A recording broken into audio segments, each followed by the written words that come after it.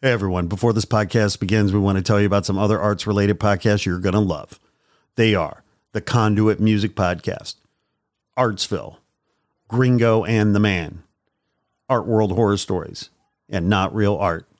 On these action-packed podcasts, you'll hear experts talk about creativity, design, the music biz, the art world, visual art, American craft, Chicano art, street art, graffiti, and even stand-up comedy. So be sure to find and follow these great arts podcasts today. Now, back to your regularly scheduled programming. Warning: the Not Real Art podcast is intended for creative audiences only. The Not Real Art podcast celebrates creativity and creative culture worldwide. It contains material that is fresh, fun, and inspiring and is not suitable for boring old art snobs. Now, let's get started and enjoy the show.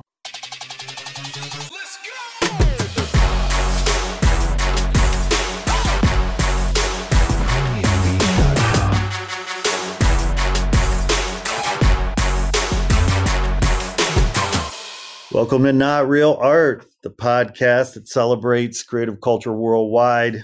You're joined by your favorite host, Man One and Sourdough here. Yo, what up, Man One? What's up? How you doing? Dude, man, I'm living my quarantine life. How you doing? That's quarantine life? I mean, I would be living my best quarantine life, but turns out my 7-year-old and my 3-year-old have other plans. Be living your best quarantine life if you were quarantined from the family. Exactly right. Yeah. You know, all these memes and bullshit going around about, oh, learn new skills, read new books, binge watch Netflix. Yeah. Oh, hell no. No. Clearly the assholes that write that shit don't have kids climbing on them. Right. I actually saw some stuff on Twitter where people refusing to teach their kids. They're like, no, but not as a joke. They're very serious. It says like, my kid is in preschool or first grade or whatever. Yeah. You're giving me handouts to give to him, whatever. But what he really needs is social activity. He needs to be with other kids. That's what he really needs right now. He doesn't need to be sitting down trying to fill out this paperwork, right? So for my child's mental health, I'm not going to do, and plus I have a full-time job that I have to do at home, and it's just so much stress going on right now. So for my child's mental health, I'm not going to do any schooling with him. I'm just going to let him run around, have fun, and play. He doesn't need to be worried about what's going on with this whole pandemic and doing stuff that a normal first grader wouldn't be doing normally, which is sit there and just fill out paperwork. So that's some of the take I've seen on there. So you're telling, this is a revelation to me, by the way. Yeah. So what you're telling me is I can just fucking quit. I can literally just be like, you know what? I'm not teaching my kids. That's not my job. I've seen threads on Twitter about it. People are just yanking their kids out. Don't tease me, man. Every day they're just yanking their kids. I've said from day one that the homeschooling will kill me before the virus does. I'm just saying, there's alternatives. I mean, the second grade shit is no joke. I'm like literally like 5 hours a day dealing with it. You know, and me and the missus, we split it up. But my daughter, you remember how the substitute teacher always got the short end of the stick? Always got harassed. Okay. Yeah, absolutely. Well, between my daughter's mom and I, guess who's the substitute teacher? And they're throwing spitwads at you probably all day long. Dude, I am so the substitute teacher. When her mom comes, it's like best behavior. Of course. Yeah. I walk in, spitballs. Yeah, I see it. Well, maybe you need to walk out on the job. You need to protest. Man, oh man. Well, I tell you, it's no joke. Forget your kids' mental health. What about your mental health? You know, what about that? Well, there was a funny meme going around talking about this generation of kids will be known as the generation that was homeschooled by day drinkers. It's like, maybe you should. How am I coping? Beer. That'd be kind of a cool, I don't know, that's a cool test. Let's see how inebriated you have to be for your wife to finally fire you as the teacher of her kids. She's just looking for an excuse. You know what I'm saying? Do a 6-pack tomorrow morning. Let me know how that goes. If it doesn't, if you're still on the job tomorrow night, I say double it on Tuesday. Let's just see at what point is it like, okay, these kids can't. Yeah. Our kids' intellectual development isn't as important as getting this asshole out of the house. Right. Yeah, man. Yeah, well. You just got to find a way to get yourself fired. That's all that matters. Yeah. Well, thank you for that. Yeah. Because you're always bringing knowledge. Because, dude, you're not a quitter. You're not a quitter. Rehab is for quitters. Yeah, I know you're not a quitter. But, getting fired is different. Well, that's right. I mean, there's almost honor in being fired, right? Yeah, absolutely. Quitters, I mean, there's no honor. Losers. Quitting on principle, that's bullshit. Yeah. Yeah, you got to get fired. That's right. Okay. Well, things are looking up for me now suddenly. Feeling much better about my week. This is a good segue, actually, because really what we're getting at is mental health. Right. That's what I'm saying. We're getting at mental health. Yeah, but whose mental health? Your kids or yours? I think it's yours. Well, it's really I can only control my own mental health. I can't control their mental health. I mean, as much as I would like to help them be happy, sometimes they're just pissed off and I can't seem to do anything about it. Yeah. But for me, I can do what I can do to self-soothe. Whatever they call it. As you're wearing your Guinness hat. As I'm wearing my Guinness hat here. Haven't had a Guinness. Is that appropriate attire for a teacher to show up in their Guinness hat? Well, it is at homeschool. Homeschooling, the rules are they're smoking in the bathroom, by the way. The rules are much more lenient. We do encourage all kinds of bad behavior, but today's guest is great given the subject of mental health. Of course. Our listeners probably will recall that we were planning to have our conference, our Not Real Art conference, in March. And due to the coronavirus, aka COVID-19, we did the right thing and canceled the conference. And of course, we did it before we were mandated because we saw this shit coming. Yeah. That was a great call, by the way. I got to give you props on that. Yeah. Well, it was a stressful one, but it was the right one. But one of the speakers that we had lined up for the conference was a gentleman by the name of Brett Hofstein, who's a licensed and published psychotherapist who works with artists in LA. And, interestingly, at the time before the pandemic, the rationale behind the panel that we were going to have with him was this idea of these are stressful times. How can we manage our stress and how can we be creative when we're stressed? What are the tools and the techniques and the things that we can be doing to take care of ourselves and our mental health? And even if we don't have money, what are the free resources? What are the things we can do at home? What about self-medication? I mean, people are smoking a lot more medicinal marijuana now to deal with stress and things. So Brett Hofstein was going to come and talk. And so as a run-up to his talk at the conference, we had him on the podcast. And so I sat down with Brett a few weeks ago and recorded this interview that we're going to share. So, I thought we'd just do that today. In terms of his bio, I'll just read here what I have. So Brett Hofstein is a licensed and published psychotherapist working in Los Angeles. He specializes in depression, anxiety, borderline personality disorders. Brett incorporates the use of EMDR and psychodynamic relationship-based modalities. Don't ask me what that means. in his private practice, while focusing on adults, couples, and workplace dynamics.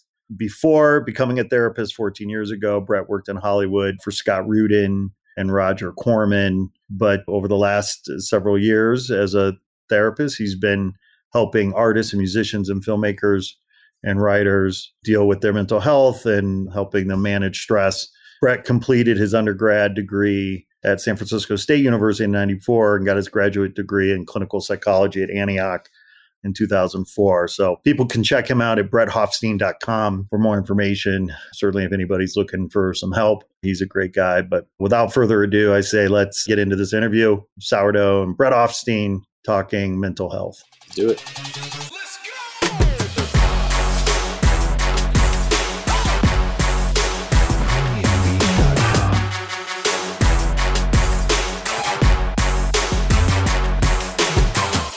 Brett Hofstein, welcome to Not Real Art.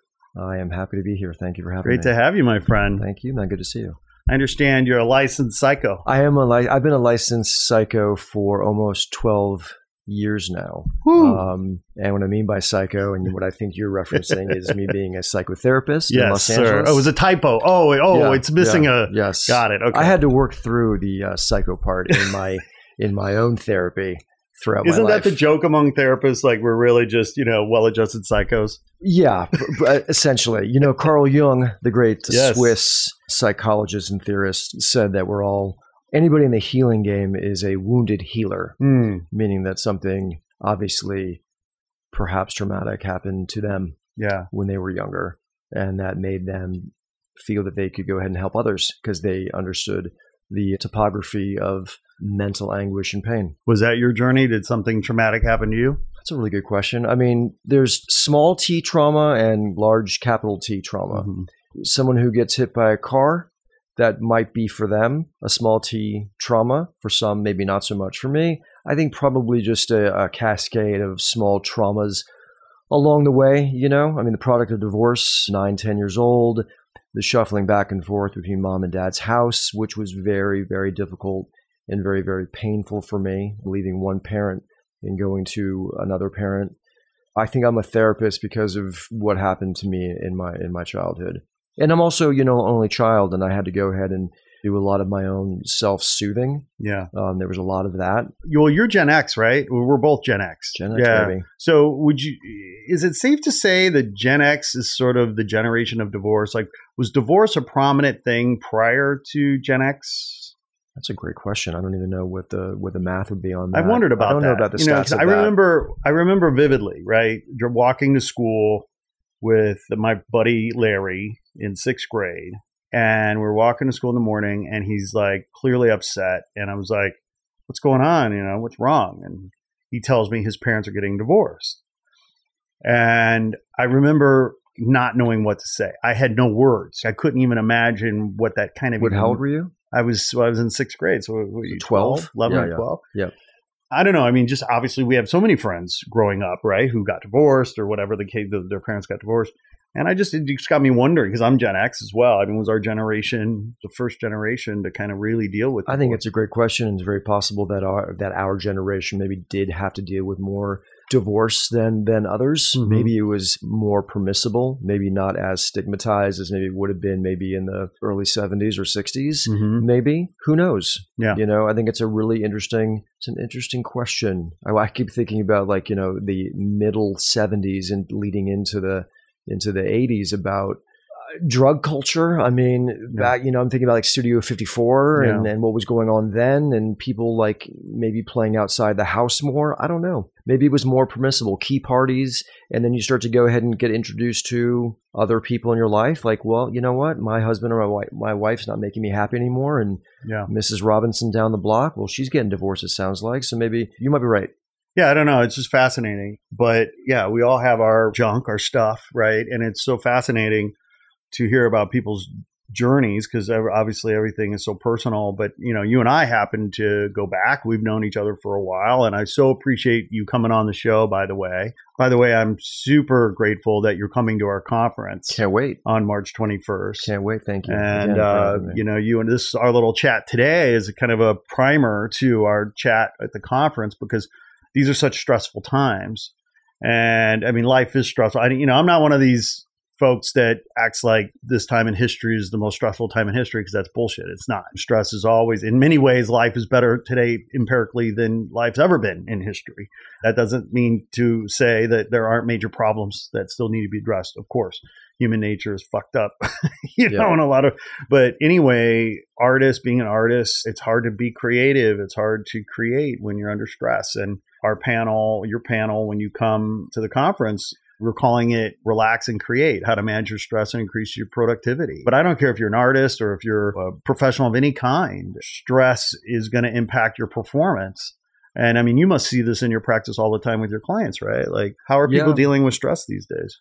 In a lot of different ways. I do see a lot of people in the industry. I see a lot of executives on all levels. I see writers and directors and actors and all of that. And a lot of them, fortunately, can go ahead and afford to come see me. So there's a great outlet that they can come see me once a week or once every other week or twice a week, whatever it is. Mm-hmm. So what do you charge an hour? You don't mind me asking? $1 million. My initial rate's $250. Okay. Right. Now we're in LA, just for our listeners' sort of benefit. we're in Los Angeles. It must be a very competitive space as a therapist, right? I mean, there's a lot of therapists here. Yes. You've built your practice over many years. How many years have you been 12 years licensed. I've been practicing for 14 or 15 years, Right. but I've been licensed for 12. Right. So, I mean, you didn't start out at $225 an hour. No, I started off when I was a beginning therapist. I just gotten licensed. I just wanted to work. Yeah. I would charge $40 a session. Right. Yeah, if you could pay more than that, great. Yeah. But I just wanted to get those hours in. Right. Yeah. Right. Yeah. So my rate's $250, $225. Yeah. You know, I do slide if necessary. Right. So, But I mean, to be fair, though, I'm sure you're probably, it strikes me based on what I do understand, because I have a therapist and we go to therapy and, you know, therapy's been a part of my life. That feels like a pretty average price. Like you're not on the high end, you're not on the low end. It feels like you're kind of in the middle. Yeah. I think there are some therapists out there charging upwards of $300. I don't think that you can get much more than that. In New York, they charge a lot more because of how much it costs to live in New York. Right. But I think I'm pretty much the average right now. Are these kinds of things covered by insurance? Do people Some have insurance insurance for you? Yeah, some insurance policies, depending upon what you have, will go ahead and cover anywhere from 30 to 70%. Just depends on what your insurance coverage is. Right. So your clients, right, who work in the entertainment business, many of your clients work in the entertainment business, writers, actors, producers, directors. How is today's geopolitical situation, environmental situation, socioeconomical situation, how are you seeing these sort of systemic macro environmental factors impacting people's mental health? Depends on where they are on the totem pole of their industry. Okay. Right? The higher up they are, obviously there's a lot of pressure, a lot of weight to hold up there, right? They seem to be faring better because they've put in the work. They've been lucky in getting to where they are. Those that are still fledgling in some ways in their new pursuit, it's harder. You know, I see a lot of anxiety, a lot of stress, a lot of worry among screenwriters, new screenwriters, directors, actors. The competition has been fierce in this industry for, 30, 40 years, right? Yeah. There's a lot of competition. And a lot of the actors, a lot of the artists that I see get frustrated by having to play the game. Yeah. Right? And I talk often about this in therapy that you can hate the players. Yeah. Don't hate the game. Right. If you hate the game. If you're opting in to play the game, right, you've opted in. Like you can't, the game is the game. The game is the game. When I first started off as a therapist, right, I had to learn how to play the game. I think I think that all of us are peddling a product. Yeah. Every one of us, you, me, anybody, everybody is peddling a product. There's rent to pay. We got to make money. Right. So we're all selling something. Right. And so I've said to a lot of my clients, you are your own walking billboard. Yeah. Right. So you've got to sell. Right. So a lot of the newer actors or directors, they kind of resent maybe some of the nepotism that can sometimes get in the way. Right. Right. Yeah. Be frustrated by it. Don't resent it. Yeah. Right. Because the resentment, I think, was just going to go ahead and just really kill any sort of momentum. It's going to derail. You can be frustrated by it, but how badly do you want it? Yeah. First of all, right? I remember when I became a therapist, when I was working, I was going to grad school, and I had a vision of what I wanted my therapy life to look like. It was in an office, talking with someone like yourself, one-on-one. I didn't want to go any other route, and that was the vision. It was a singular focus, and I wasn't going to let anything derail me from that. Yeah. Obviously, my pursuit, it has been easier, right? Because it's a lot more structured. You do the classes, and you do the hours, and you do this, and you do that. You know you're on the right path. With acting or with directing or with writing or with painting or with sculpting, you can put out the product, right? But it's so hard to get anybody to read it, to buy it, to see it, right? There are all of these variables that a lot of artists, I think, inevitably do get frustrated by because it's so much easier actually to write the script, direct the short film, do the painting, whatever it is, make the music.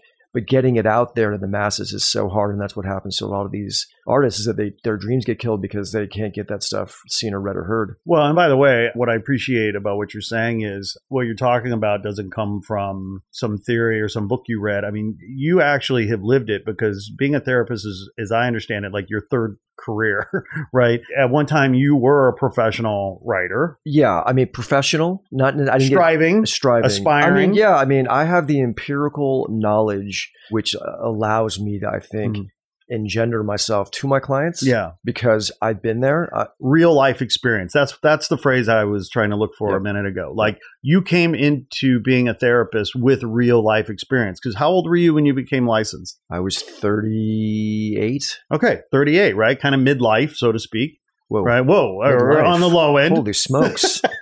That's a bit terrifying. Newsflash. Shit. Newsflash. Got 26 years left. But you had lived a lot of life. You had worked in Hollywood. I think you even worked in finance for a while. And then you decide, you know what, I want to help people, and you go into therapy. And so what I'm guessing is that your real life experience in these other industries has helped you be a better therapist. 1,000%. You know, when I was 25, 26, I had gone to college in San Francisco, stayed up there for a little while, and then I wanted to get into the industry. And I moved back down to LA. I'm from LA. I moved back down here when I was 26. I got a job working for free for Roger Corman, the famous B movie director who, he was the mentor to Ron Howard and Martin Scorsese and Francis Ford Coppola. And I remember just walking into his film production company completely cold. And I introduced myself and they said, okay, here's a script, read it and tell us what you think.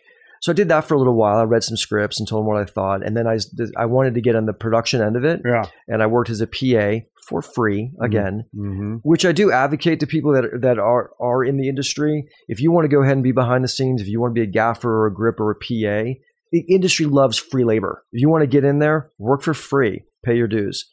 Then, I was a Roger Corman for a little while. I was a production assistant, then an assistant, a second AD, and then a second AD. And then I got offered a job at working at Paramount for Scott Rudin, a famous producer of many, many movies, Ransom, and now does a lot of the Wes Anderson movies.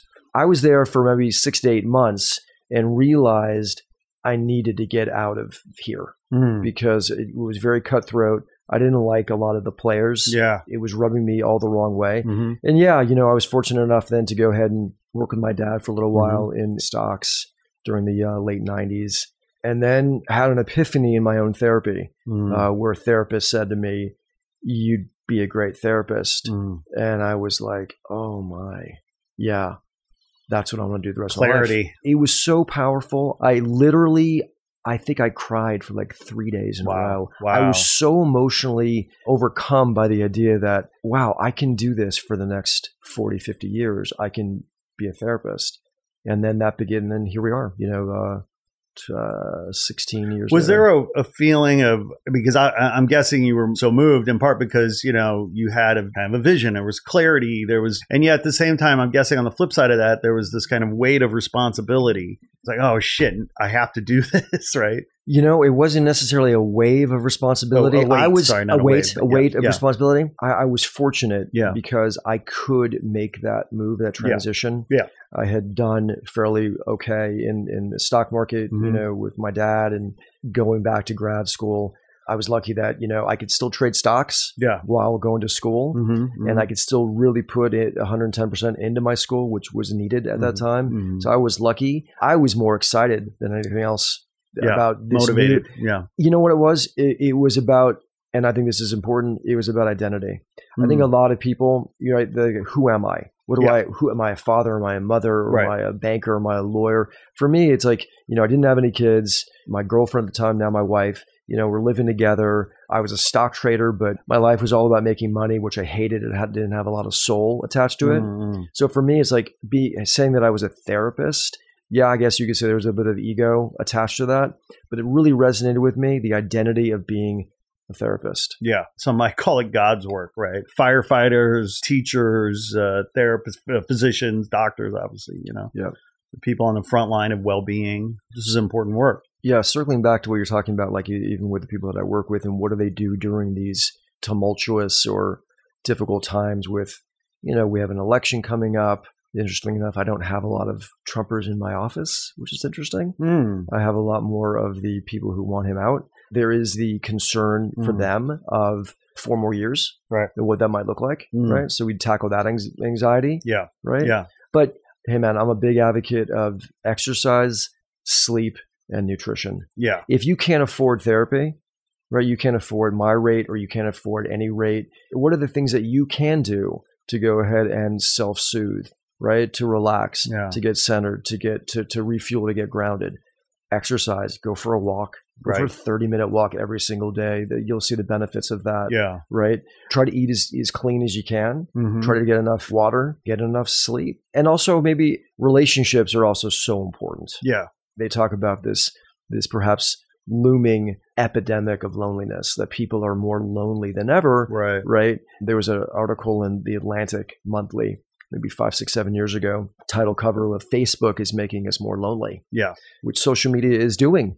We're ironically more disconnected than we are connected because of social media. Yeah. Right? Somebody said social media makes those farther apart closer together and those close together farther apart. Completely. Right. Yes. I don't myself tend to do too much of the social media. Yeah. I try to unplug as much as possible. Yeah. I would recommend that. I daily will leave my office, leave my phone, and go for a walk in my work neighborhood for 15 minutes or a half an hour. Sure. Nobody could find me. The NSA can't find me. FBI can't find me. Do you think the NSA? Do you think that if I actually was, I guess they could. Even if my phone was in my office, the NSA could probably find me in about 5 minutes, even without any gear on me. Yeah. But I do recommend that people unplug. You weren't aware of that chip that they planted, Probably. Yeah, you were out.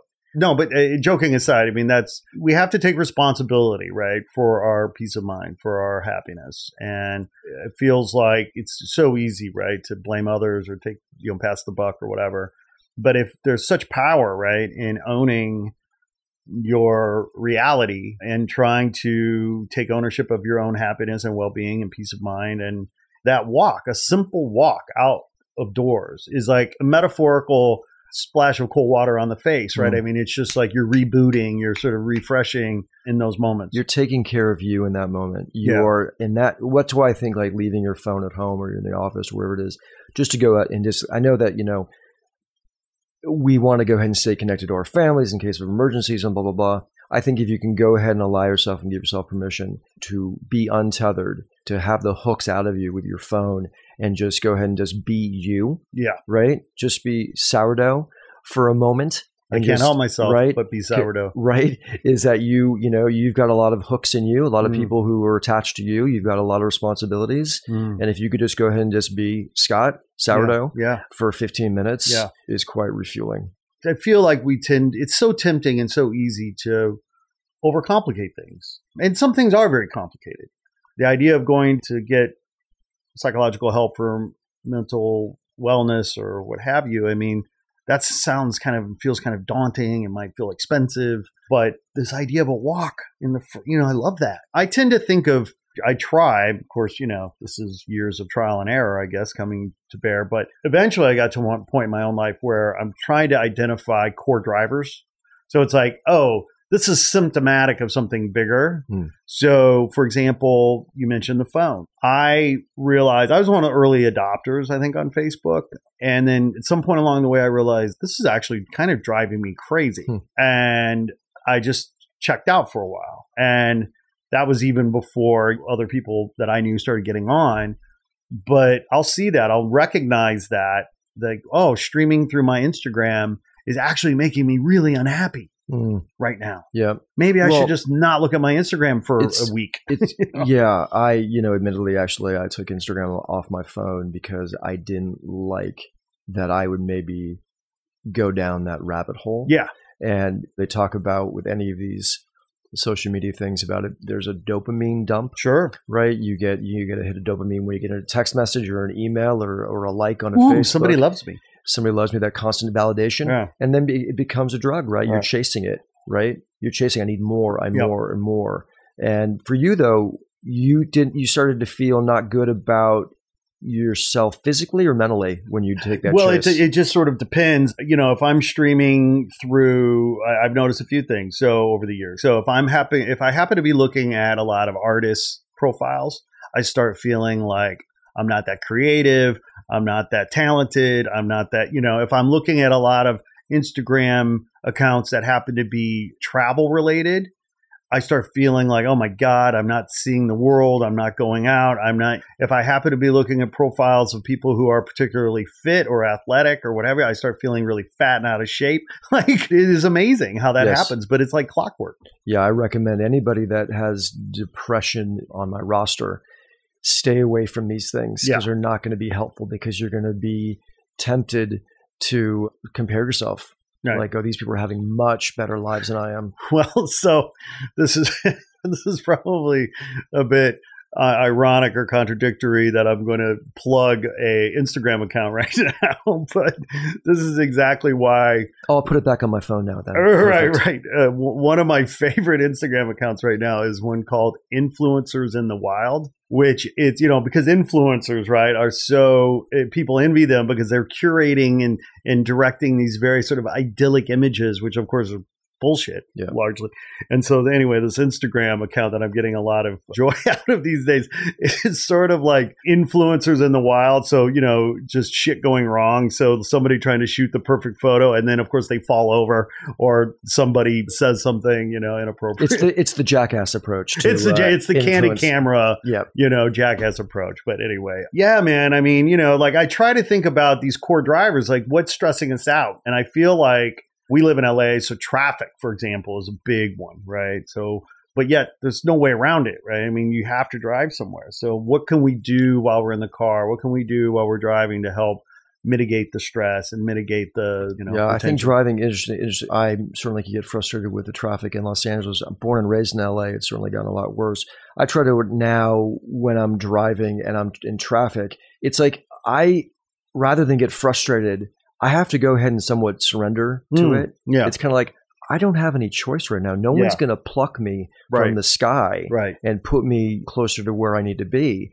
I'm here. Right. There's nothing I can do. I could stop and get in my car and go, you know what? I don't want to do this anymore. And I'm going to go back home or I'm walking. Yeah. But you have to go ahead and just surrender to it. Right. Well, I want to circle back to something you said, though, about responsibility. Yeah. Irvin Yalom, he's a great psychoanalyst. He's a existential psychotherapist, and he's written a lot of really good books about existential therapy, existential psychotherapy, and taking responsibility. Yeah. Right. It's so important for people to take responsibility for their part. Right. Each one of us is responsible for any sort of dysfunction in our lives. Someone who's being abused in a relationship by some horrible partner, it could be a 95-5 split. That your responsibility of being in that bad relationship is 5%. Take responsibility then for that. Yep. Right. So I think responsibility is so important for people to go ahead and take stock of their side of the street. Is my side of the street clean, or can I make it cleaner? What kind of work do I need to do to go ahead and make it a bit cleaner? Yeah. What is that about? Why are we so, is it just human nature that we find it so hard to accept responsibility for our livelihood and for our well-being? I think there's a vulnerability component to it. I think that, say, for instance, I had gotten to you today 15 or 20 minutes late. Scott, traffic, man. It was so bad. Yeah. And these drivers in LA versus maybe I should have left a little earlier. Maybe I didn't do what I need to do. I'm so sorry, by the way, that I'm keeping you waiting. Me apologizing to you is I'm now being vulnerable. I made perhaps a mistake. I made an error versus, can I blame someone else for this? Who else can I blame? Because I don't want to go ahead and look, weak or look incompetent. Yeah. Who else can I blame? Yeah. But when you go ahead and you say, dude, I'm so sorry for being late. It neutralizes, I think, in the moment what's happened. Yeah. I'm sorry. Yes. Unless you continue to repeat the offense. Then that gets old. If I go show up every single day to you late, dude, I'm so sorry. Day 3 or 4 of that, you're going to be like, dude, your sorries now are a bit empty. You got to change the behavior and change the habit. Yeah. Right? Yeah. You've hit on a couple things that I think are powerful, and that is obviously accepting responsibility being your main point. But, earlier you said something about traffic and surrendering, like having realistic expectations about what is or isn't in your control, right? Being able to recognize that and just kind of, I don't know if this is the right word or not, compartmentalize and just say like, listen, I can't control this. I think that's a really good point. Using the parallels of somebody that puts hours and hours and hours into their acting career and they're not getting, the auditions or the roles versus somebody sitting in traffic. Both of these things you are at the mercy of all these other people in front of you in many ways, right? For an actor, you're at the mercy of a casting director, a producer, another actor, a director. So if you're doing the best that you can, right? And that's all you can say. It's like, I can go ahead and pat myself on the back that, hey, I'm still pursuing what I need to pursue and I can only do what I can do. Because if you become frustrated by the quote traffic, you're eventually never going to leave the home. Right. And then where are you? Yeah. Right. Yeah. You have to go ahead and admit and accept that there is traffic and there are barriers to entry and you've got to go ahead and navigate it, because what other choice do you have? Well, I feel like, we all have our strategies, right? We all have our ways of coping. I tend to think about the environment that I'm in, right? And what in that environment is in or out of my control. So, for example, when I'm driving, right?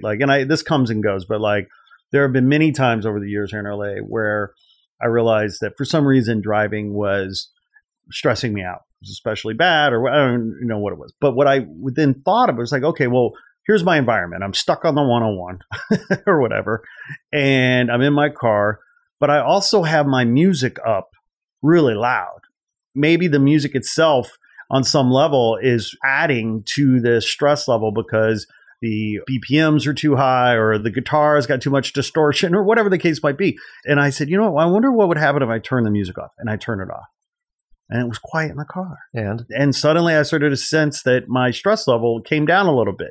Like I took control of what I could control in that environment and I turned off. And so there have been times in LA where I would make it a rule. I'm not turning on any sound in my car while I'm driving. And I would go for a week or two and not do that. And suddenly driving is just more enjoyable. Oh yeah.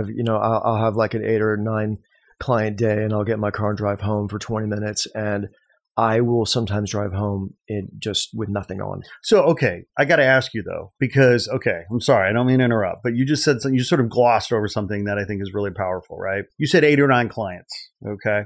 Now, everybody listening to this podcast has probably clients, and it's the blessing and the curse of clients, right? Like whether you're a psychotherapist or whether you're an artist or what have you, some clients are great. Many clients are mediocre, and then some are just nightmares, right? And we all love what we do if it weren't for the clients, right? It's the point, right?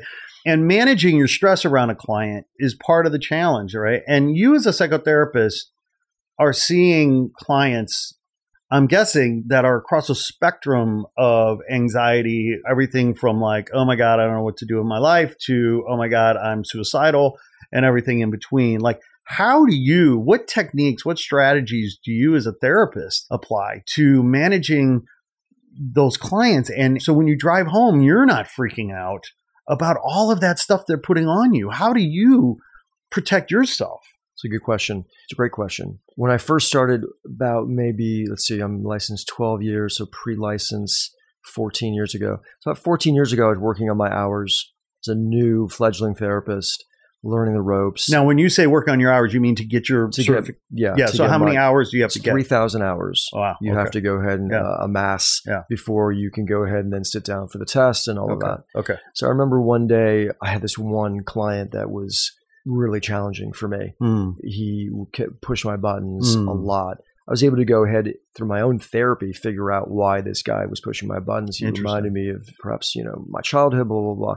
But one day, my girlfriend at the time, now wife, Sharon, came. Shout out Sharon. Hi, Sharon. She came home and I lost it. I could not stop crying. This client was just to the solar plexus, to the emotional solar plexus. Wow, right. And so over the next couple of years, I developed what they call a therapist's second skin, where you get, calloused in some ways, right? Sure. So that you can go ahead and you're more seasoned, right? And so you can go ahead and take those blows, those hits, and they don't hurt as much. So now, say 12 years removed from, or 14 years removed from that event, and, I'm able to, thankfully, depending upon the client situation, I am able to go ahead and take the blows where it doesn't rattle me or shake me as much. Yeah. Right. I sometimes will have a client. I've had suicidal clients, a lot of them. And certainly I can't take that lightly. I don't. And they do affect me. I am worried about them. But I try not to take this stuff home. Sometimes impossible. But, one technique that I do after every session, so my sessions are typically 45 to 50 minutes, the client will leave. I will write down my notes, and then I'll have about 5 or 6 minutes before my next client comes into the office. I'm lucky that I have a nice window, and I will stare out at the city. And I will just listen to the buzzing. I will just go ahead and just zone out for a moment and then just get centered. I do it every single session without fail. I will look out the window, and it's my way of getting centered. And there are other therapists that might sage their space or spritz some scent or do something, and I kind of cleanse it between clients, to smudge it. And I'm so ritualistic that there are things that I do. Even at the end of the day, I will do this ritual where I'll leave my office. And I will pat myself, my right hand on my heart, and I will thank my office for the service it's done for the day. Yeah, right. I'll say thank you, and I'll see you tomorrow. Sure. And then I do this gesture with both hands. Well, it's kind of a sacred space, isn't it? Yeah, it is. I totally get that. Yeah. I can't imagine. I mean, because we all bring our work home. I mean, it's so natural, right, to bring your work home with you. If you care about what you do, if you take it seriously, if you're a professional, if you're at a certain level. And yet at the same time, you owe it to yourself, you owe it to your family, you owe it to your clients, you owe it to any number of things, that to have those boundaries and protect certain time, certain space to not think about work. And, I'm wondering to what extent the techniques and the tools that you use as a therapist, I wonder to what extent those techniques and tools are similar or different than, say, physicians who are literally trying to stop the bleeding. Someone comes in, their life is on the line. Right. There are those of us who don't deal with another person's well-being may have a hard time understanding what it's like to manage that stress, because it is really a matter of life or death. I remember working I've worked in marketing services my whole career with a focus on consumer products marketing and advertising and design. And clients would get so upset about something, and rightfully so. They're spending a ton of money and they want to be right. And so you had to do some hand holding. Well, just hand holding, but it's sort of like, wait a minute, why are you? This is fucking sugar water. It's a carbonated soft drink. We're not fighting fires and saving lives. Let's keep this in perspective, people. And I think that's a big part of the reason why I got out of that business, because one of my pet peeves in life is people who take themselves too damn seriously. Is some people get that right. It's so interesting about how you're kind of, I get what you're saying about, it's like, why are you getting, all upset about the sugar water that you're peddling? I get there's a lot of actors who sometimes ask themselves, what am I doing? I'm selling being an actor. How's that being helpful at all? And I will tell them, you know what, man, if you can for a moment give someone a break and make them feel better or okay or distracted for valuable. 5 minutes, that sugar water, by the way, for that person who took a sip of that sugar water, made them feel good because, the tasty neurotransmitters were making them feel good, then so be it, right? At the end of the day, I think that we all kind of want to have moments of feeling okay and good. So be it sugar water or whatever gets you through. Yeah. Because I was thinking about what do people use to, and I've even said this to you, which I have to maybe rephrase that, I've said that, we're all addicted to something. And that's not a new phrase. It's not something I've coined. And there are a lot of addiction specialists out there who take umbrage with that idea because you're minimizing that there are actually severe addicts out there. Yeah. Right. So instead of saying, we're all addicted to something, I now say we all lean on something. Yeah, we all have a crutch.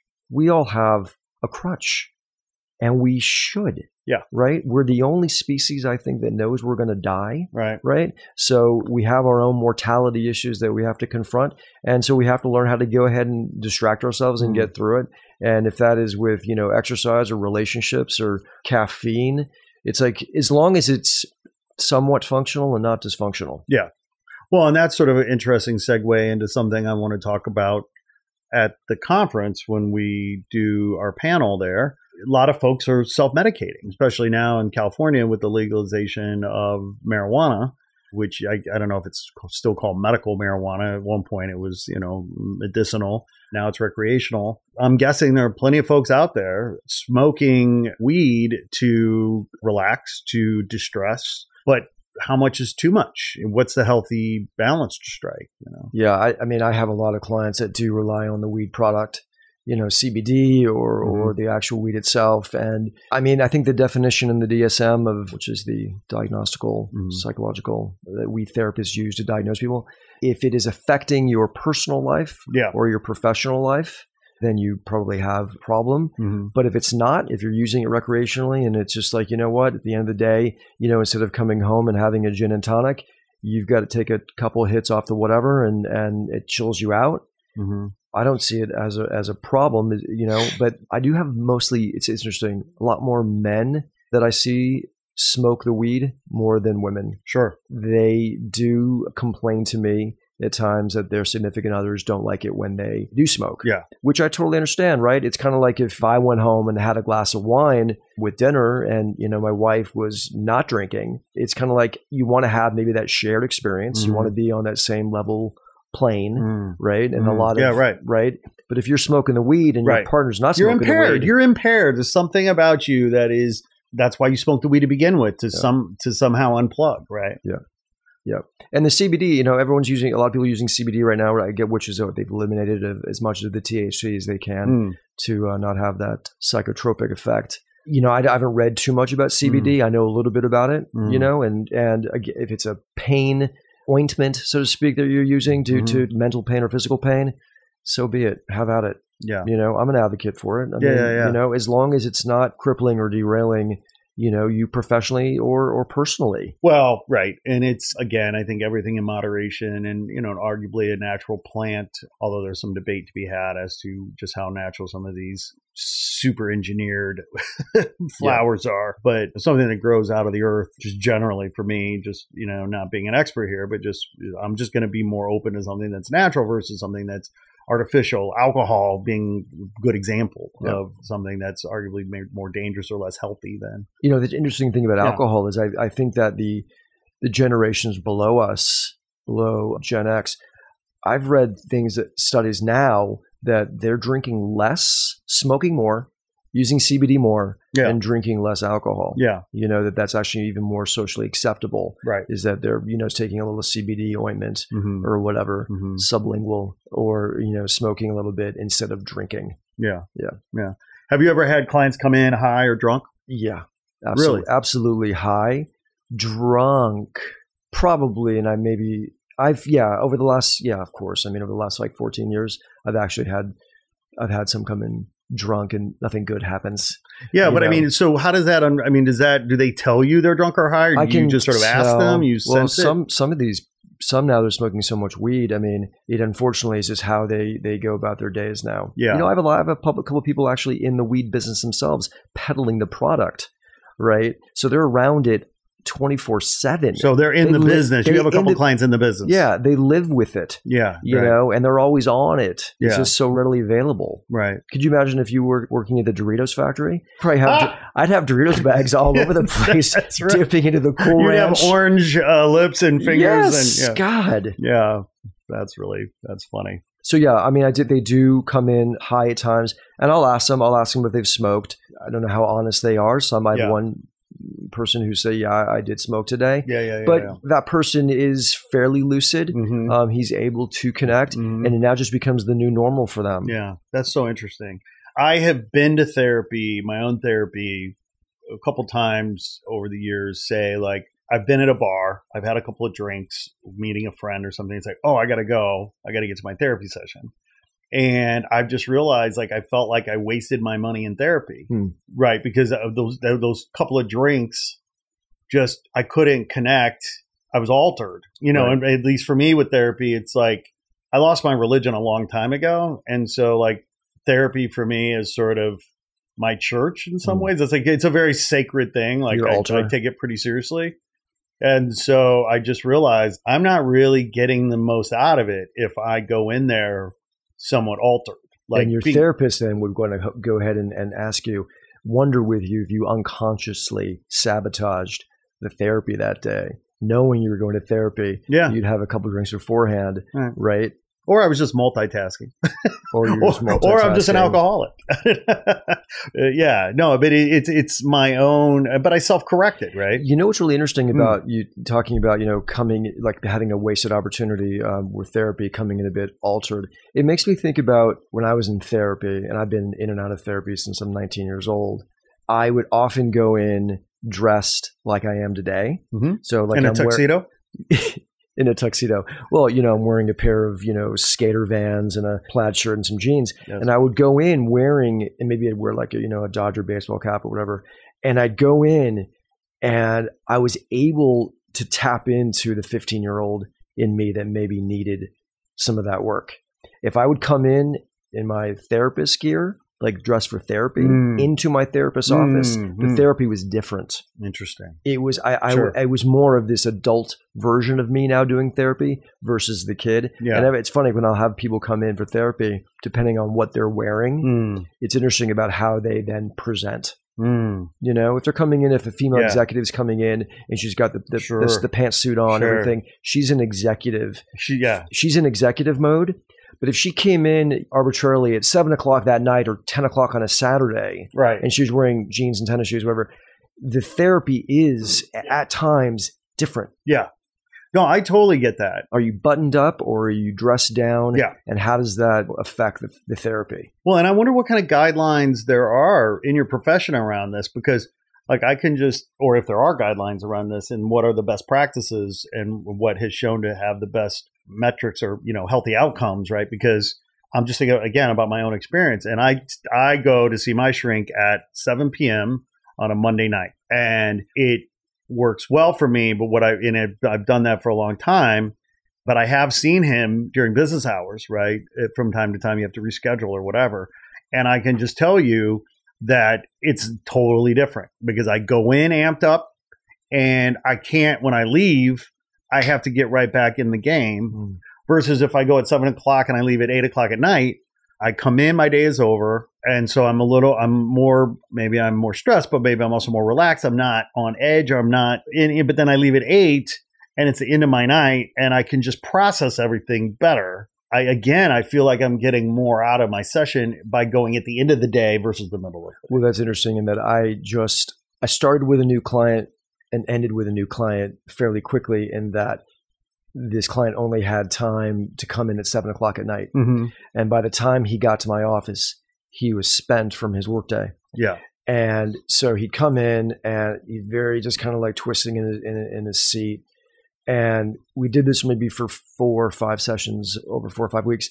And he decided, you know what, I can't do this. I can't do this time because I'm just so exhausted. Yeah.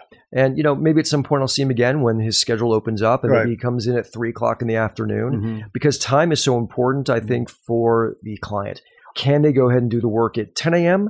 better than they could do it at 7 p.m.? Or, time is very, and also as a therapist for me, I start my day around 10 a.m. By 7 o'clock for myself even. And I tend to not take a 7 o'clock client because I know that, I'm done. Yeah. Time is very, very important. And it's interesting you talk about, circling back to like, say, an executive type that comes in at 1 o'clock in the afternoon on a lunch break, knowing I am going back into my office after this. They, I find, will not allow themselves to go to those depths because they know they have to go back and perform at the office. Right. If they came in on a Saturday morning or came in at the end of the workday, it's totally different.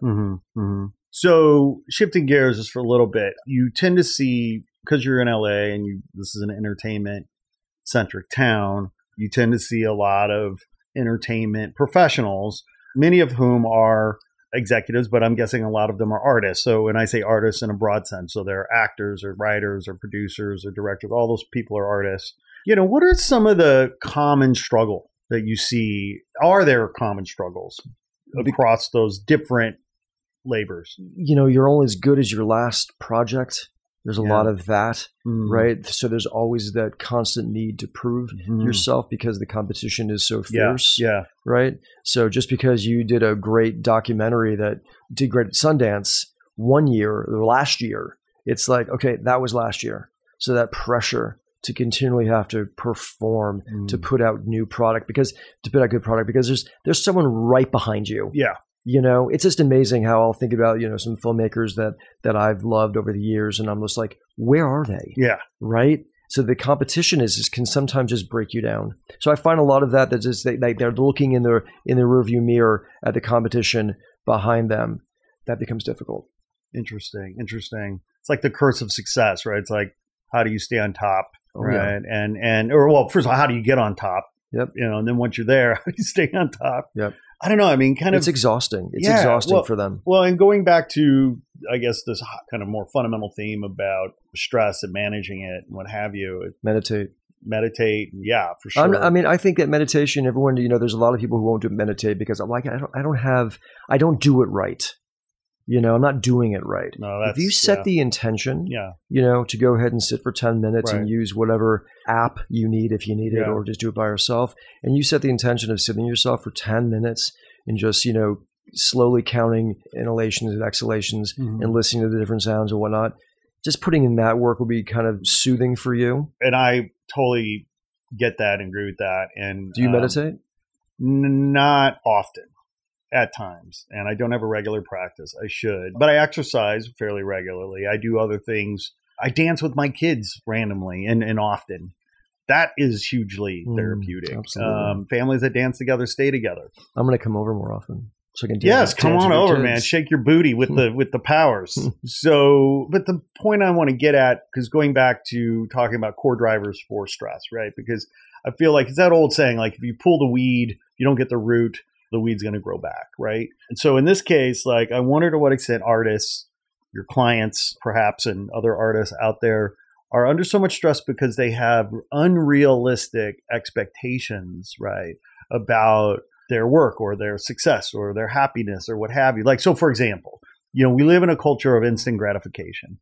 We live in a culture, we're fetishizing productivity and performance and success. And there's this culture about, well, read this book, apply this philosophy, do this technique, and it's going to expedite your success, your happiness, your productivity, your performance. You're going to achieve.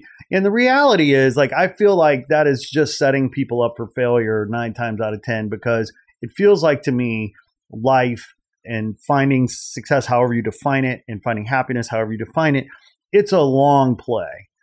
No, it's not. You're so right. I have a lot of artist types in all parts of the industry that do get seduced by the finish line, the trophy on the mantle, right? And it's hard for me not to go ahead and think you're missing it. Yeah, you're not understanding that it's part of the journey. Yeah, it's part of the ride. Right. It isn't, you know, because if you've already lost the moment. If you're already thinking about, you know, the trophy on the mantle, it's kind of like, who's that for?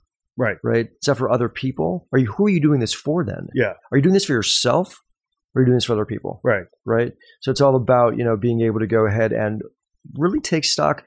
Why are you doing this? Why do you want to become an actor? Why do you want to be a painter? Why do you want to be a writer? Yeah. Who are you doing this for? Yeah. Right. And sometimes I'll even go back with some of my clients and talk to them, ask them, remind me, who are you doing this for? And sometimes they've forgotten. Right. Yeah. And that becomes somewhat perhaps a sad realization, is I've forgotten who I'm doing this for. Yeah. Let's go back then and think about when you started, right? When you started painting, how did it make you feel? Yeah. Right. Well, I felt alive. I felt like I could go ahead and express myself in a way that I couldn't as a child. Think about that moment for a second. How does it make you feel? Where does it resonate in your body? Well, I'm feeling that in my heart right now. Yeah.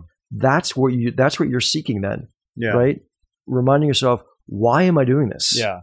Who am I doing this for? Yeah. So going back to the root, yes, right? The root that you planted, yes, right? That maybe has gotten out of control, right? Maybe you haven't done the proper maintenance on it. Go back to the root of why you started this pursuit. Yes. Any pursuit. Why did you go to law school? Why did you want to learn how to be a chef? Why are you doing it? Some people, unfortunately, can't change direction. Maybe, right? They're like, all right, so how do you go ahead and rethink that? Right. I am pot committed at this point. Yeah. Right. These are the cards that I've got. I put all my chips in. Now, how do I be okay with it? Yeah. Right. Which in of itself can be 100%, extremely existentially challenging. Yes. I this is my life. I have done this myself. I'm 62 years old, say, and I can't make perhaps like a professional change, but maybe you could start doing something on a personal level that makes everything else maybe more palatable. Mhm. Do something a bit different. Start a new hobby. Learn a foreign language. Do Volunteer or something. Volunteer. Yeah. right. I mean, they talk about the metrics of volunteer work that, you get back 10 times what you give into it. Yeah. Yeah. I mean, obviously everybody's journey is, unique to them, and there is no silver bullet, but it feels like there are principles and there are values and there are concepts that can be healthier than others, right? Or and so I guess what I'm getting at is this idea of why you do something. Like, if you don't enjoy the process, then you probably shouldn't be doing it. I might disagree a little bit with that. Okay. Push back a bit with that because, there's that great Hemingway line, I don't write, I bleed. So, so for some artists, it is that kind of wrenching experience, where they put their soul and it's hard and it's difficult. But maybe though, at the end of the day, like with Hemingway, maybe he can look at the blood on the pages and go, I'm really proud of what I've done. Yeah. If it is if it's dysfunctional, well, Hemingway might be the best example of that because he did go a little crazy and then did eventually. Well, he had mental health issues. Well, and he killed himself. Yeah, he killed himself. So, I mean, but he still, though, I think if you asked Hemingway today, how would you do it differently? I don't know if he would do it differently. Well, he seemed like a guy that sort of lived life on his own terms. He went out on his own terms, which is, by the way, I respect, quite frankly. Yeah. It takes a lot of courage. But you talk about the reevaluation, though. Were you hinting at maybe a reevaluation of what you're doing? No. What I'm getting at is that, at least what I've learned in my own life, in my own artistic creative journey, is that the compensation has often been in the process. Like, I love the process of creating and of producing and I like the nature of my work. There's compensation in that. And if I'm able to then take my work and monetize it further, obviously that's the point. There's rent to pay. But some months are better than others and some years are better than others. And the fluctuation of my revenue or my compensation varies greatly, but my happiness doesn't, because I love what I do. I love the process. Yep. And that's what I'm getting at. I mean, if you don't, because, a lot of artists say, oh, I'm waiting for inspiration. Well, you know what? Chuck Close said inspiration is for amateurs. I mean, Chuck Close said that? Yeah. I love him. And part of it is about the work. I mean, if you're Hemingway, if you're a writer, if you're a painter, whatever, you got to go and do the work. And a lot of times it's painstaking. You're not going to be inspired, but you work through that to get to the inspiration, to get to and you've got to just enjoy the process of the work. Yeah, Stephen King, wrote that famous book on writing, and Stephen King's one of the most prolific writers we've ever seen. It's unbelievable. I'm not sure if he's at never heard of him. 56 books. Yeah. He's written some really interesting books, Scott. Yeah. I've actually been on a bit of a Stephen King jag. Oh, yeah. I've been reading a little bit of Stephen King, but he talks about the process of writing, of just like putting in the 3,000 words a day, and then setting your time from say 9 to noon or 9 to 1. And that's what you write, and you just do it, and you do without fail. You don't really edit yourself, and you just get it down. Right. So, I mean, it just depends on how you envision yourself as an artist. What kind of work do you need to do? Is it a 14-hour purging, or is it a 1 hour a day? What works for you? Well, it feels like intention and motivation, all these things, going back to what you're saying about why are you doing something. Like, if you're doing something just for the money, right? Then you got to explore that. For example, in your case, right, you got to a point where it sounds like you decided, you had a moment of clarity where it's like, no, you know what? Like, I want to help people. I want to help myself. I want to go into therapy. And then when it came time to logging in your 1,000 hours or 3,000 hours, whatever it was, to get your license, like, that wasn't daunting to you. Well, it's interesting, circling back to this idea of you're doing it all for the money. Yeah. When I got out of Hollywood and was trying to figure out what to do with myself, and my dad, he was a stock trader, and he had said to me, hey, why don't you come in and we'll trade together.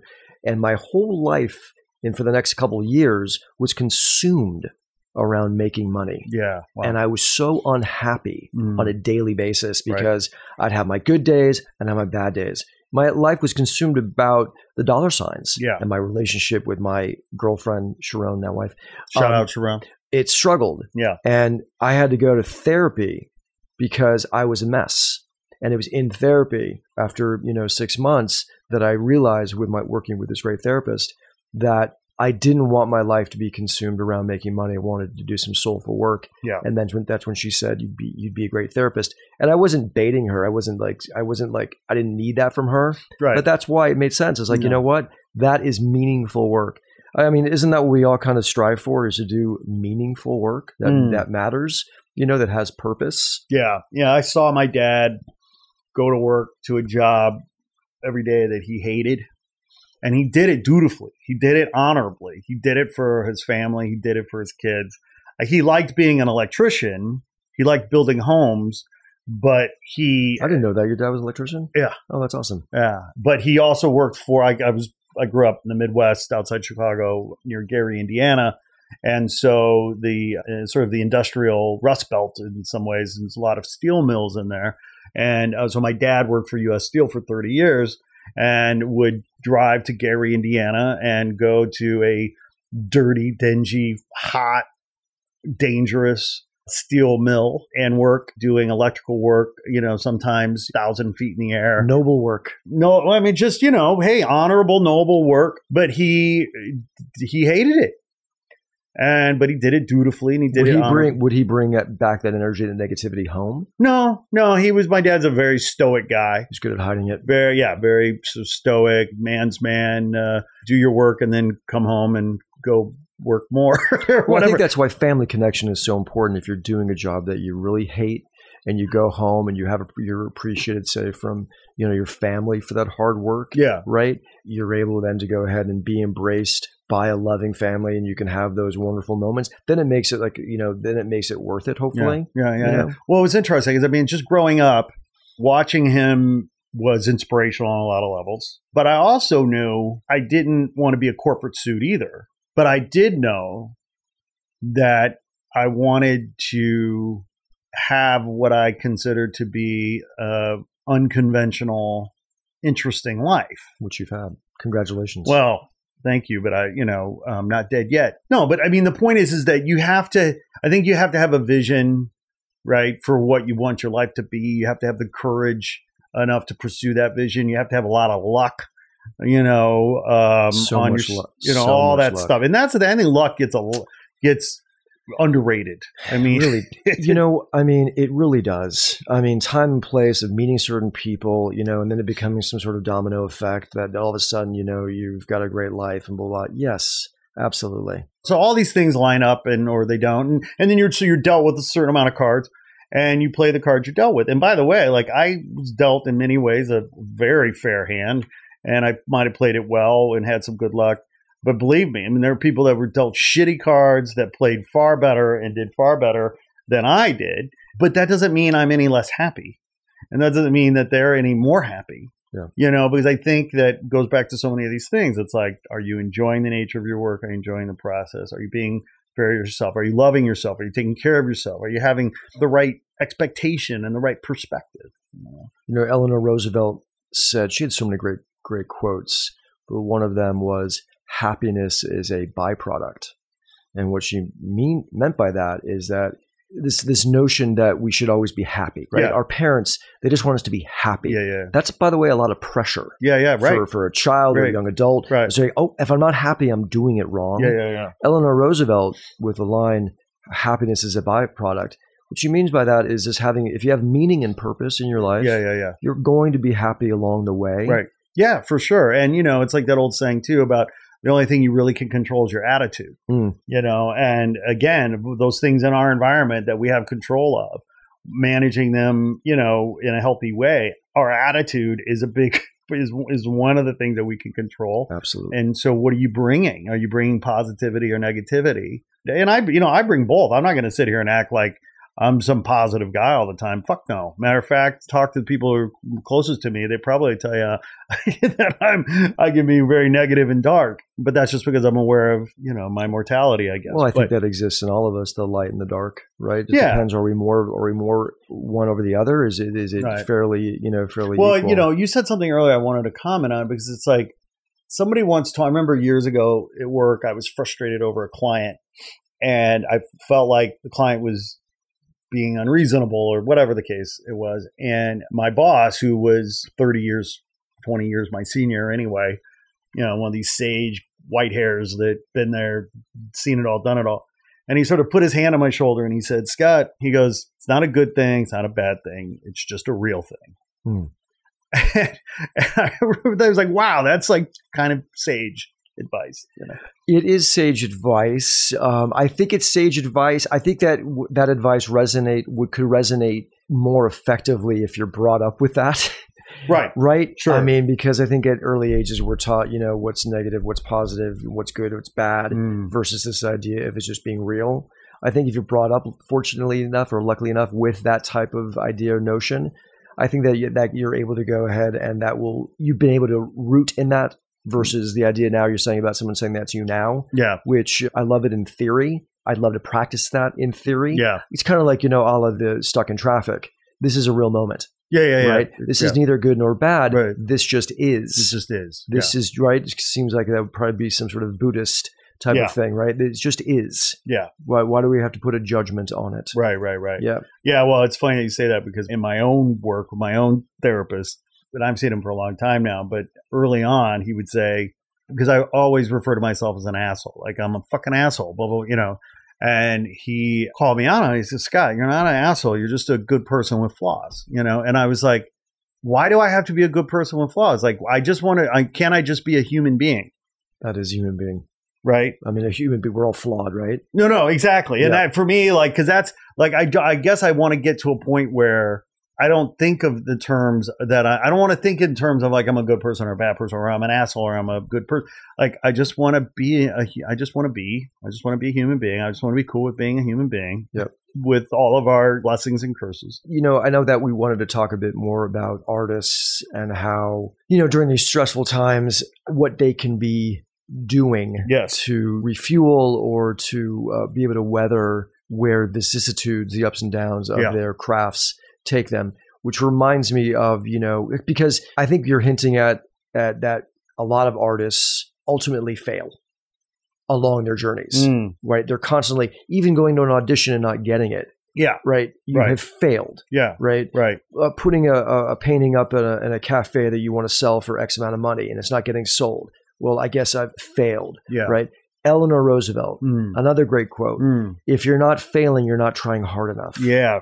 Right. So they were always failing. Yes. I will go ahead and I'll make an interpretation or use a metaphor in therapy that might not land at all well. Maybe it was a clumsy analogy or a clumsy metaphor, or clumsy interpretation, but I'm putting myself out there. Yeah. Right. And I'm okay with failing. Yeah. Right. If we can get better I think we need to just get better at failing. Now there's, all these other kinds of philosophies or adages or proverbs or what have you that talk about if you're learning, you're not failing. If you didn't meet the goal, okay, fine. You can feel bad about that. You needed that goal to achieve that goal for various reasons, but did you learn? Can you up your game from that? Can you improve next time? Can you, and there's value and compensation in that. What are your thoughts though about everyone gets a trophy? Like, the kids will be in soccer or whatever and using that as an example, like everyone gets a trophy. Right. First place, second place, 10th place, everyone gets something. Yeah. Well, of course, we all come from our own experiences, right? I mean, I grew up at a time where, only winners got trophies. And sometimes I got a trophy and sometimes I didn't. And I learned a lot. I learned a lot losing, probably more from losing than more from winning. So when it comes to giving every kid a trophy, I fear that we do them a disservice because life is hard, life is tough, life is indifferent. You need to have a thick skin. You need to have endurance and perseverance and resilience and grit. And I don't know that giving a kid a trophy for mediocre performance or just showing up is necessarily teaching them grit. I'm not an expert. I don't know. I think the jury's out. We'll see. Maybe after it's too late. Well, Jonathan Haidt, Haidt, I believe. Okay. He's written a book called The Coddling of the American Mind. Yeah. Kind of believes that, that we are coddling the generations below us a bit too much. Yeah. And that they're not maybe getting this grit that they need, that in corporate America, when they're let go, what do you mean I'm let go? I'm fired for what? I'm sorry. I'm showing up. I'm doing the best that I can. Don't I get a trophy? No, you're fired. You can go look for a new job, right? And then they're moving back home. So I think that I need to actually read this book. I know he's doing the podcast rounds himself, but I do think I appreciate that little Timmy is doing his best on the soccer field and this team comes in 10th and they lose. And I want to go ahead and say, hey, you know what, bud, you did great. You did great this season. I'm so proud of you. Can't that be enough? Shouldn't that be enough versus the medallion or the trophy? Right. Why can't that be enough? Yeah, or let's flip it and just say this. Nobody gets a trophy or a medal. Nobody. That's you really show up, you play the game, the score is the score. The scores. Wait, so at the end of the day, at the end of the season, no one gets a trophy for best? No, you just know you were the best. You just know you were the best. Like it's like if you're keeping score, I got you. So you know what I mean? There's no symbol. I kind of love that. So so if you have 10 teams and you're still keeping a record of how those 10 teams did, and say the Cobras were 14-0, and the second place Zebras were 13-1, you know that the Cobras know. So they don't need to have the pageantry of getting a trophy. They know. They don't need the jewelry. I like that. I think that would be very effective. It's just like, okay, we all know it's a focus on the data. It's a focus on the numbers, focus on the facts. Why do you need all the symbols and all the jewelry that goes with it? Because that's what people have started obsessing about, right? Sure. That's the external kind of representation of that kind of information. So you know what? Just take it away. I always think it's nice to have a little bit of a stake in something that you do get. You do get something that shows. Well, then I agree with that. Yeah. It's like I'll play a poker game and with the boys. It doesn't matter if the buy-in is $5 or $500. Yeah. It doesn't matter, right? It's about, did I get all the chips this time or not? Right. It's all about that kind of competition and having something that is tactile that you can feel, that you can showcase, for your efforts. I just don't think that everyone necessarily should get something. Well, no, it's fascinating because when you give a trophy to everyone, then suddenly how is the trophy valuable? It's a bit diminished, isn't it? Right. Yeah. But then if you take it away, then it doesn't have any value either. Yeah. But maybe in a better way, or not. Maybe, I listen, again, I'm biased, right? I grew up wanting that trophy. Yep. And sad when I didn't get it. And I think why I'm bringing this up is like those that go to auditions, a lot of the actors that I see will go to auditions and they become so frustrated by not getting it, thinks that it's unfair. And a lot of them, or some of them, I think did grow up in a bit of a coddling atmosphere where they were told that they were the best, which, hey, I think that's a parent's job in some ways, is to continue to tell your kids how great they're doing. And maybe they were always told that they were doing great. Then the hard life hits them in the face of, oh my God, there are people as good, if not better than me. Yeah. And having them to go ahead and reckon with that. Like, I'm not as good or as special as I once thought I was. Mm-hmm. Yeah. Well, a lot of these kids, right? They were the hottest, most talented, most beautiful person in their small town, USA. They won the medals and the trophies, and then they said, oh, well, I better go to LA. And turns out they're just a dime a dozen in LA. Yeah. And that's got to be a shock. A shock. I know it was a shock for me when I came out of high school. I started working when I was 13, and I had some real jobs. Working the docks. Working the docks. I did start working at 13 on construction sites because my dad was in construction and what have you. But then in high school, I worked as a physical and occupational therapy aide for a couple of years in hospitals in the area. But then in high school, right out of high school, I started working at a publishing company 3 months before my freshman year of college, which started in June of 1988. And the point is that suddenly I was put in this environment where I realized, like, I was no one. I was nobody. I was less than no one. And my boss was not a coddling boss. On my first day of work, my boss told me, Scott, welcome. We're glad to have you. But I want to just tell you a couple things. He said, some people will tell you that there are no stupid questions. I don't believe that. I think there are stupid questions. And I don't want you coming to me with the stupid questions. I want you to use your brain, try to figure out the best solution. And when you can't figure it out, then you come to me and you ask me about it. But then you still bring some possible solutions. Don't just bring me problems. And I mean, he was like, literally, I'm 18 years old and I'm hearing this going, holy fuck, like this is so not what I expected. Now, was he right? Who knows?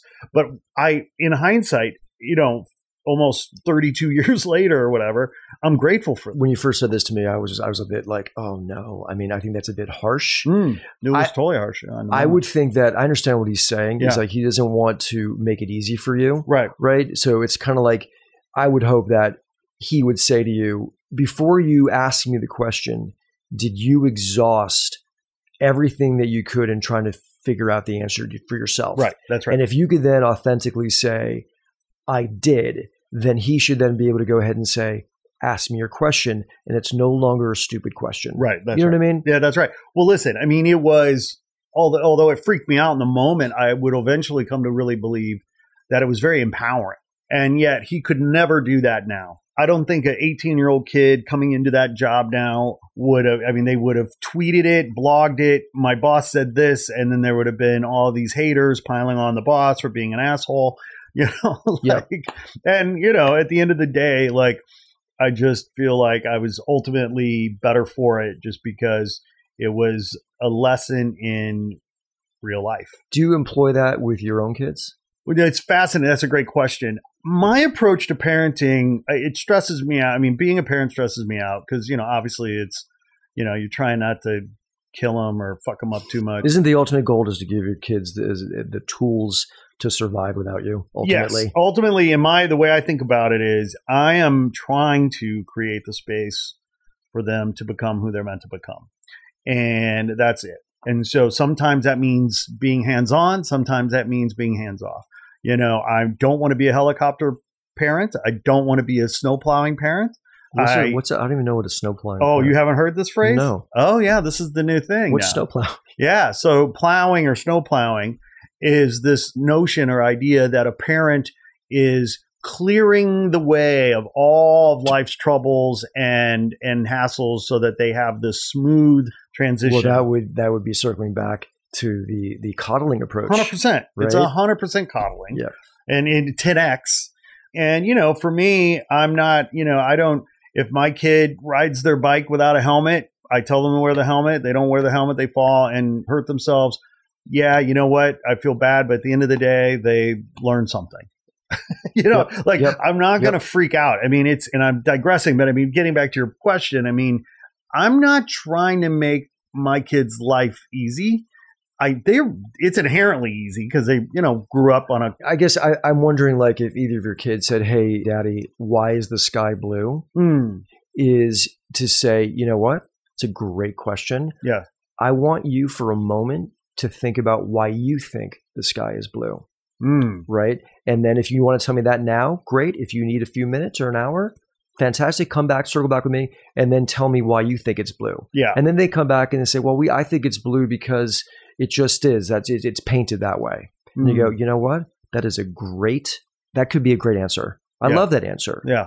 We could go with that, right? Or we could go ahead that it's the sun hitting the oceans and it's illuminating the sky blue. Yeah. Right? That could be the answer too. Yeah. Right? Or giving them actually the real answer, which I think actually that is a real answer. But allowing them the opportunity to go ahead and try to answer the question. 100%. I think I do a good job reasonably asking them what they think, empowering them to make a choice, so on and so forth. Well, I think, you know, circling back to the artists, why am I not getting the painting sold? Why am I not getting the audition? Why am I? Why do you think you're not? Yeah. Why do you think you're not? Well, the competition is too fierce or blah, blah, blah, blah, blah. That could be. It's like there are always a lot of artists that are struggling. Why? Why is this happening? Well, let me ask you this, though, real quick, because I can tell you, and again, artistic community is not a monolithic community, right? I mean, it is anything but. It is very diverse. Well, yeah, you live in this world much more than I do. Well, but even in the, you know, when I talk about the artistic community, I'm talking about the creative economy, which includes architects to actors to painters to, you know, reality is, quite frankly, there are a lot of folks out there, and this gets back to having realistic expectations. Like, I feel like a lot of creatives out there just have unrealistic expectations.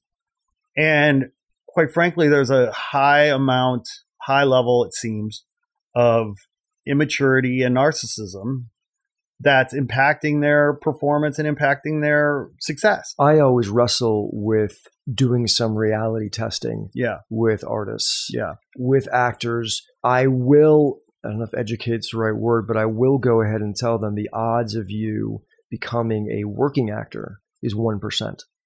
Right. You have a 99% chance of it not happening. Yeah. 1%. And what I mean by working actor is that you're making over $40,000 a year. Right.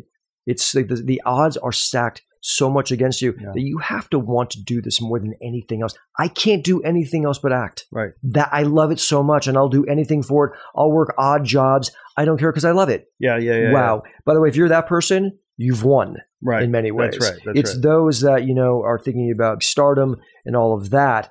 Those are the ones that often, struggle. And I don't want to go ahead and dissuade anybody really from pursuing their craft. Yeah. I just want them to know how difficult it is to go ahead and make any of it really work or get seen. Yeah. I was talking to an artist the other day, and we were sort of talking about some of these issues and it within the visual art community, specifically in contemporary arts. And we were talking, there was this one artist in particular who was, on one hand, completely against signing a contract, which is business 101, and bitching about their station in life, right? Or the station in their career. And I said, you know what? As soon as you refuse to sign that contract, or you have some sort of like idealistic protest against signing, a corporate document or whatever, then you also forfeit your right to bitch about your station in life, right? Because again, getting back to the game, like if this is the game you're choosing to play, then you've got to play by the rules. Right. And the rules are that you sign that fucking contract. Yep. So it feels like, sometimes when it comes to a lot of this, push-pull, an artist's success and an artist's station in life, they're their own worst enemies, and some of them just need to grow the fuck up. What do you think of, I think I take a lot of umbrage with how people will label somebody a sellout. Yeah. 100%, Yeah. Oh, they totally sold out, right? That they've got a song now, on a Vaughn's commercial or whatever. Right. Everyone ultimately wants to get heard, wants to get seen, and wants to get paid. Yeah. So, they're such a sellout. Yeah. I wonder, just jealous and envious. And it could be that too, right? That jealousy. And I think that's what it is more times than not. They're just jealous and envious. They don't know what to do with those feelings. And they're not even self-aware enough to understand that they're jealous and envious. Yep. And so they just hate. Yep. And I just think a lot of times there's immaturity, there's lack of sophistication. You can't have it both ways. Lately, I've been saying, being a starving artist should be a personal choice, not an occupational hazard. And that's part of why we're doing everything we're doing with Not Real Art and the conference and the podcast and stuff, because, we're just trying to empower. Yeah. And we don't have a silver bullet. It's hard. I mean, 80-90% of small businesses fail. I don't care if you get into the game. It's hard. 99, to your point about being an actor. That's why you have to love what you do. You have to. The artists that you sit down and talk with, what are you finding that they're struggling with most on a mental health perspective? Wow. Is it depression? Is it anxiety? Is it something even further than that? I mean, is it just, what are you seeing? What are they lamenting about? Is it fear-based? Yeah, that's a great question. And I got to be careful because I don't want to paint with a broad brushstroke, because I think a lot of it is very, unique and individualized. And also, by the way, not only in that industry. I mean, this is pervasive. Yeah. Right. Insert occupation here. Right. Because everyone's struggling. Yeah. With either the anxieties but maybe artists. I don't know. Do you think that they suffer more? Well, I think arguably artists, in my experience, and I've known medical professionals, I've known finance professionals, I've known people in other industries. Artists, I think, do tend to be more at risk emotionally somehow, mentally. And this, again, I could be totally wrong. This is just my observation, but I think they tend to deal with maybe or wrestle with depression more. That's, again, just my sense. What came first, right? The depression before being an artist? Was it already there? Right. Predisposition biologically already there, which then led them into painting or acting or music or whatever it is, right? Yeah. And then when you're not being successful and you're struggling, does the depression, you triggered more by your depressive composition? Yeah. And I think artists too, I'll just say it this way. I think it's not just unique to artists, it's people. People believe a lot of bullshit out there. Like if I don't sell out, or if I'm true to my values, or if I just try harder, or if I like this incense, whatever it is. Sure. And you need to do whatever you need to do, right? But the reality is it's fucking hard. And 9 times out of 10, it boils down to dumb luck. And that's why networking is so important, in any field, but perhaps more in the arts game of networking, meeting people, introducing yourself, just continuing. That's also part of the game. So difficult for me early on in my career to go in my being a therapist, because I had to go ahead and sell myself, and I had to go do a lot of cold calling and knock on doors and right and go, hi. Nobody likes cold calling. I don't care who you are. It sucks. It's awful. Right. But you have to do that as an artist. You've got to go ahead and put the work in. Yeah. It's not just about the painting or the sculpture or the script or, that you can go ahead and memorize Shakespeare. That's part of it. Mm-hmm. There's so many facets to being able to be successful. And a lot of it's that little bit of work that people really do kind of resent. The art should just speak for itself. Sometimes it doesn't. Hell no, it doesn't. And, the reality is, the art world, there's not a supply problem, there's a demand problem. There's way more art out there than there are people that know about it. Yeah. And we have to do the differentiating in many ways. And I say that, we, the executives or because as you said, there's so much product out, so much great product out there that's not being seen, not being heard, not being read. That's right. Could you imagine? Right. I mean, there's got to be so much out there that we're never going to see the light of day of. And we'll just end with this, but that is exactly why we created Not Real Art, the conference, the podcast, and the grant, because strategically and fundamentally, we exist to help artists tell their stories and promote their work. And that is because we feel like artists, first and foremost, have a demand problem, and we want to address that demand problem. And the demand is about addressing the demand problem. It's a marketing problem. It's a storytelling problem. We want to leverage storytelling and entertainment and edutainment in ways that make art and artists more accessible, more friendly, more available to people out there in the world who might be intimidated or turned off by the conventional art world, with its multi-million-dollar price tags and its fancy people. The reality is the artwork, quote unquote, that gets bought at Bed Bath & Beyond or Target, or, we've all seen these prints, right? These prints that you can buy at the local Kohl's or whatever. That is a $60 billion industry. It's called wall decor, the wall decor industry. The wall decor industry is a $60 billion industry. Don't tell me that 1, 2, 3, or 4% of those people wouldn't buy original art. Oh, 1,000%. It's funny because, you have such great art in your house, and, over the years I've collected a few pieces here and there that didn't cost a lot of money. No, exactly. I have these really cool stencils that I have, a few of them that I bought maybe for 40, 50, 60 bucks that I love, that I covet. Yes. Right. And it makes me think about, and I wanted to ask you a question, and I'll get there. For me, when I started off as a therapist, I just wanted to work. Right. And I would go ahead and say, you know what, if you can pay me $40, great. Right. And I was honored for you to be there. Yeah. There are a lot of therapists might get licensed and go, well, no, fuck that. I'm not going to go ahead and do that. I have student debt perhaps, or, the going rate is $150, $200. No, I'm going to charge them $150 to $200, and they're not working. Yeah. Right.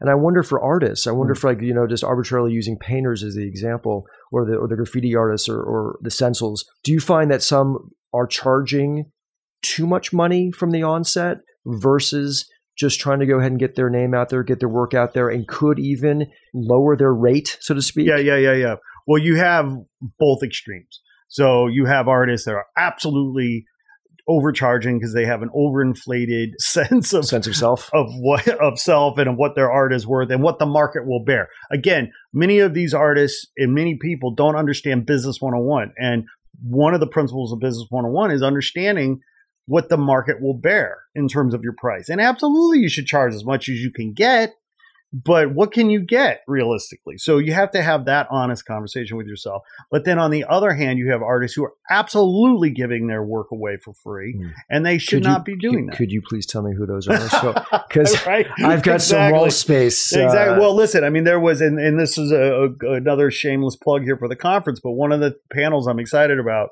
this year at the conference is a panel called Exposure Bucks: How Loving Your Work is Killing Your Business. And this is because people who are passionate about their work, and it's not just artists, it's therapists, it's lawyers, it's doctors, are more vulnerable to exploitation. Okay. People who are passionate and love their work are more susceptible to be exploited. And because people say, hey, I have this need, can you come, and it's an opportunity, to do what you love. And so they do it. And so because they're so passionate about what they do. Because they're so passionate, they think they're contributing to social good and something bigger than themselves. And so they want to do it because that's just their heart and their calling. And so they're just more vulnerable to exploitation. Now, we're going to talk about this in the panel. And what's going to be great about this panel is that there's a Duke University professor, Dr. Aaron Kay, who is arguably the world's preeminent expert right now on this very issue. He's been researching this for years, not just artists, but doctors and people who feel like they're contributing to the common good and greater good. They're just more vulnerable. So he has all this great empirical data to understand this issue. And so on this panel, we're going to talk about this. But we also have this graphic designer on the panel, Sarah Lawrence, who's coming from Atlanta. And several years ago, she had been so frustrated by all these clients, big companies, asking her to work for free. It'd be great exposure for you if you do this project. And so she created this meme that went viral, and it was just this funny comic of this woman holding these like exposure bucks. It was like, exposure bucks, pay your rent, buy your groceries, just do it for exposure. And so she's going to be on the panel. Awesome. And so I can't wait to see this. Yeah, it's going to be great. And so the point is that we want to address both of this. It's like, yes, there are people that are overcharging and people that are undercharging. And listen, doing free work or doing pro bono work is absolutely a viable strategy. Lawyers all the time do pro bono meetings. Absolutely. In business, they call them lost leaders. Like, absolutely. How much sampling? We go to Costco. These companies are doing sampling. Oh, have you tried these pigs in a blanket? Have you tried? Oh, let me try that. Oh, yeah, I'll buy that package. Absolutely, you should do some freebies, but not too much. Yeah. Don't give it all away. Don't give it all away. Brett Hofstein, it has been a pleasure to have you in the studio today, my friend. I really enjoyed this. Thank you for having me, and I look forward to the conference, which is in a couple weeks. 19 days as of today. It's March 21st. Yeah, and I really enjoyed speaking with you, and thank you for having me. It's so great. I hope you come Friday night, if you can, March 20th. It's in my calendar. Okay. We have an art exhibition happening. I'm embracing all of it. All things not real art. Yeah, all things not real art. Brett Hofstein, thank you. Thank you. Hey there. Thanks for tuning in. Please be sure to like this episode and share it with your friends on social. And if you haven't already done so, please be sure to press subscribe and follow us on IG at Not Real Art Official. We appreciate the support. Sourdough out.